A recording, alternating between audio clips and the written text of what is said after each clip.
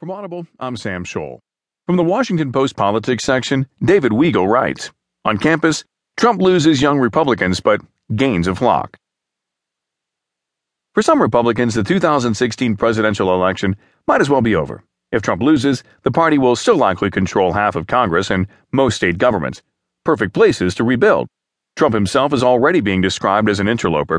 When the Davidson College Republicans disassociated their group from Trump's campaign, they made sure